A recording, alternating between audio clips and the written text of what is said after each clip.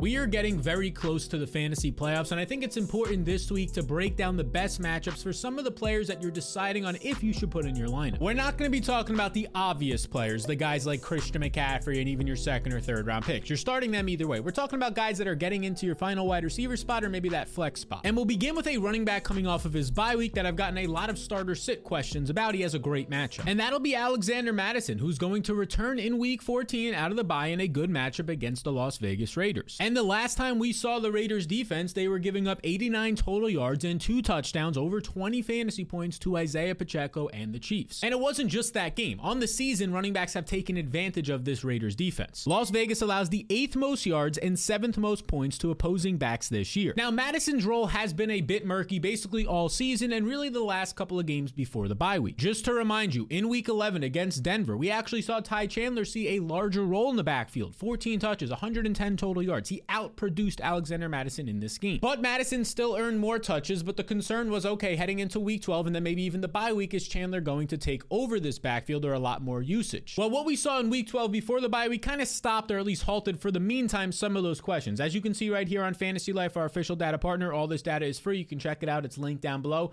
Mattison goes out there and he sees 67% of the rush attempts. This was his most usage since earlier in the season, all the way back in week 6. And despite in week 12 before the bye having a difficult matchup against a top 5 Bears run defense this season, Mattison still averaged over 5 yards per touch, one of his most efficient games of the year. So he's actually trending in the right direction, and if he was dealing with any small injuries, those should be all healed after the bye week. You can start him in week 14. And you could also start Jayden Reed against the Giants this week, which is one of the better matchups you can have, and we'll dive more into that in a second. But here's the thing about Jayden Reed. I saw a lot of people were let down last week by playing him because he only had 4 catches on 5 targets. 2 of those catches were like end around little pitches, so he didn't get a ton of overall downfield usage. But if you were to look at Fantasy Life, which shows you what his role was in this game, in week 13, he only ran 51% of the routes. In the previous weeks, you can see he had a full-time role, 79%, 77%. The thing was, he was dealing with an injury heading into this game. He was questionable to play, so he was limited due to the injury. Now, despite seeing his role decrease by about 30% due to the injury, he still earned 5 targets in this game. He now has 5 or more targets in 4 straight games, and this should only increase as he gets healthier heading into week 14, where he will have that beneficial matchup on the road as a 6.5-point favorite against a bottom 10 Giants secondary. This is a secondary that struggles against opposing fantasy receivers. They allow the 5th most points to the position this year, and Reed might be in store for even more targets, not just because he's getting healthier, but because Christian Watson is expected to miss a few weeks due to a hamstring injury. And earlier this season when Watson was out, Reed averaged 6 targets per game, and those were like the first 3 games of his career. Since then, he's obviously gotten a lot better, and so has Jordan Love. So expect the volume and overall production in a really good matchup for Jayden Reed to increase this week. You can start him. And he's not the only guy in Green Bay that I'm looking to start, because his teammate A.J. Dillon is perhaps going to be in the best spot of the entire week. And now, of course, this is assuming that Aaron Jones continues to miss time. And as of right now, it's at least trending in that direction. There hasn't been any positive news for Aaron Jones as of late. Over the last 2 weeks, he hasn't practiced. That continued last week. Of course, he's dealing with this knee injury. You can see on the Packers injury report, if we scroll over, DNP means did not participate. So he did not participate on Tuesday, Wednesday, Friday, and then he was ultimately ruled out.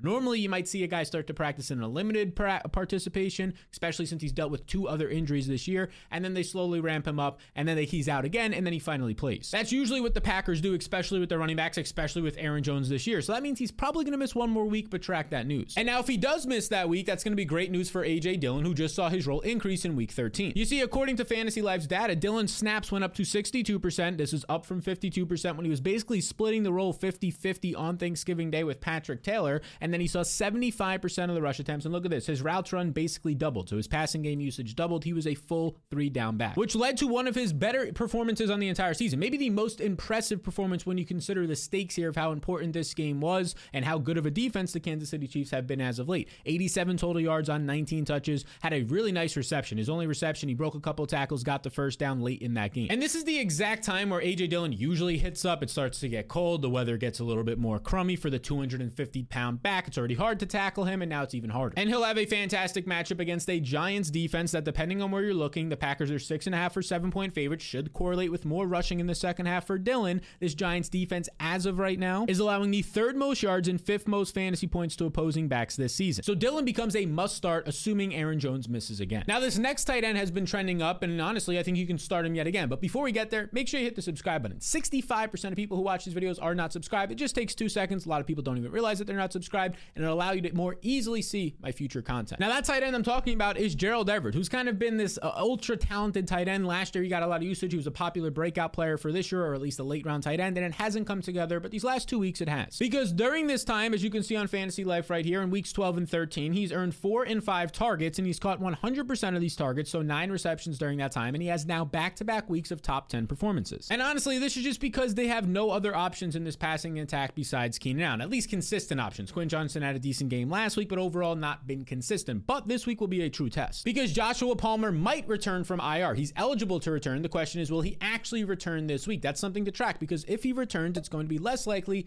that Gerald Everett sees a higher target share. But it's still not a sure thing that Palmer will return this week, so we have to track that. And this is a nice matchup for Everett against the Broncos. Their secondary has improved, but their linebackers still struggle against opposing tight ends. Denver actually allows the most yards and fantasy points per game to opposing tight ends this season. So like I said at the top of the show, we're not talking about the Trey McBrides, the Sam Laportas, the obvious younger tight ends that you're going to be starting every week because they're dominating and coming off of great weeks. We're talking about those fringe guys that you need to get a guy in the spot this week. If you're looking in the wasteland options, Everett is a nice find. And speaking of nice finds, hopefully you had this guy in your IR spot to start the year when he was on there. If you're in a deeper league, maybe you added him when we started to talk about it before it became obvious. But Keaton Mitchell, the new Ravens starting running back, is coming out of the bye week, and yes, you need to start him. Because as you can see right here, in his last 4 games, he's trending up every single week. His snaps, his overall rush attempts per game have looked nice, his involvement in the offense, and look at week 12. Saw a season high 46% of the snaps. Started taking the backfield away from Gus Edwards, and then they went into the bye week. And now that's important because he's a rookie who is already trending in the right direction. The bye week normally gives the coaches an extra week to just game plan in these types of players into the offense. You're probably going to see his first week of over 50% of the snaps. Now, in his last game, and basically all season long, he's been effective. 11 touches last week for 89 yards, so averaging like 9 yards per touch. He is second in the NFL behind only Devon Achane, another young player, a rookie in yards per touch this season. This is how explosive this guy has been. And now this week, he's in a great spot. He's coming out of the bye. Might see or should see a large role. He's a 7-point home favorite against an average Rams run defense. Running backs in similar spots this year, averaging over 14 fantasy points per game. Keaton Mitchell is a must start. And this one might seem disgusting, but Drake London is also somebody you're going to want to start this week, even though he had his worst performance since week 1 when he had 0 points this past game. More specifically, he went out there and he had 1 catch on 5 targets for 8 yards. Desmond Ridder struggled. This matchup against the Jets was not a good matchup to begin with. That's why the Falcons only threw 27 times. And 30% of those 27 passes were either checkdowns or throwaways. So there wasn't a lot here for the wide receivers, especially downfield. But honestly, just forget about this dud in week 13 because in week 14, the matchup is completely different and much more favorable because the Falcons are going to be taking on the Buccaneers. The Falcons this week have a nicer team total. They are 2.5-point home favorites, and the Buccaneers,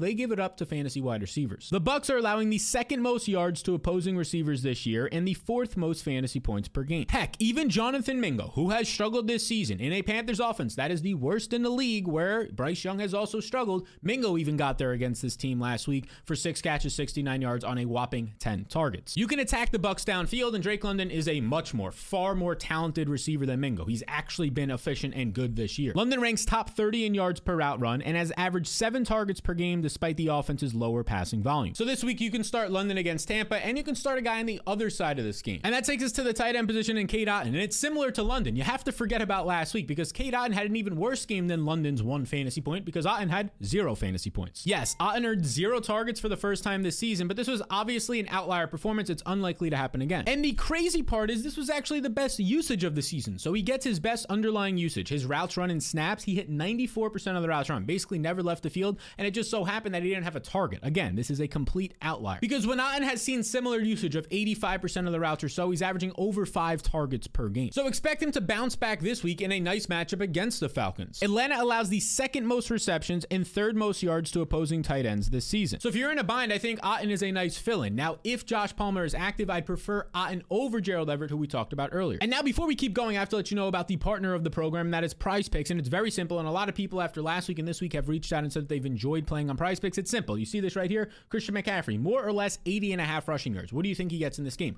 A lot of people love taking the more because it's more exciting to root for. I get all that. You pair it up with any other player here and you have a chance to win money just based on your fantasy football knowledge. We've been partners with Prize Picks for 3 years. We love them. We love seeing their growth. We've grown alongside of them. They are a great company that I could put my word behind, and honestly, I don't put my word behind many companies. And the good people over at Prize Picks have allowed all of you guys to get in on the action with a free bet up to $100. So if you put in $20 on Prize Picks, they'll give you $20 right back for a free bet, all the way up to $100. You just scan the QR code on the screen or click the link in the description below. Now we'll go back to the wide receiver position, where I'm looking at Brandon Cooks this week in a nice matchup against the Eagles. And look, he continued his strong stretch of play in week 13 on Thursday Night Football because Cooks went out there and he scored 16.5 points. points. He found the end zone for the 5th time in the last 7 weeks. And in that game on Thursday night, he saw season high usage, running 96% of the routes. He's clearly over those early season injuries that he had. And there's a good chance this production continues this week. Again, this is a guy that I'm saying to start because he's a flex option on your bench. I think he's a nice play at home against a struggling Eagles defense. Earlier in the year, he did struggle against this defense in Darius Slay. We have to be transparent and let you know that he only had 1 catch on 2 targets for 7 yards. But this was when he was dealing with injuries over a month ago, and the Eagles secondary has struggled, dealt with their own injuries, and just gotten worse since then. Philadelphia allows the most fantasy production to opposing receivers the past month. And they're coming off of a week where, yes, it's a great 49ers team overall, maybe the best in the league, and offense, but they still gave up over 300 yards and 4 touchdowns in really just like 2 quarters of play to the 49ers, because the 49ers had no offense in the first quarter because they only had 1 possession,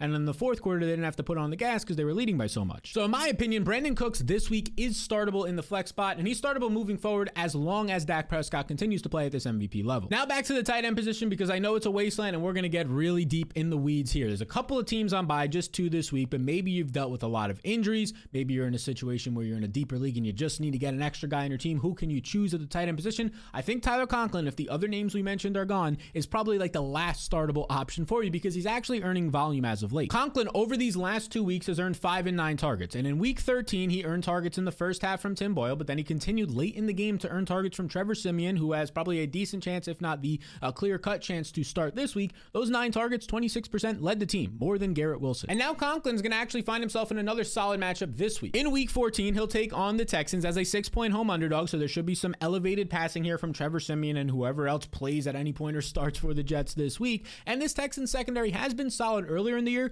but they're struggling as of late, and they are struggling against tight ends. Houston's linebackers allow the most receptions to opposing tight ends this season. So yeah, the Jets quarterback situation is gross. We don't even know who's definitely starting by the time I'm recording this, but Conklin is probably like that last startable tight end 18 to 20 range guy this week, and somebody to look into due to his good matchup. So these are the guys with great matchups this week, and this should help you make those decisions when it comes to your flex spot. Now, if you want to see the decisions you need to be making before your fantasy playoffs, I'm talking about the guys you need to get off of the waiver wire that might not seem obvious, well, check out this lovely video right here. And before you go, be sure to sign up with our partners over at PrizePicks for their limited time offer. It is a free bet up to $100 if you're eliminated from your playoffs. If you want to get more action on other games, maybe even your favorite team's game, go check it out and take those more or less. It makes watching a lot of fun, and you can win some cheddar.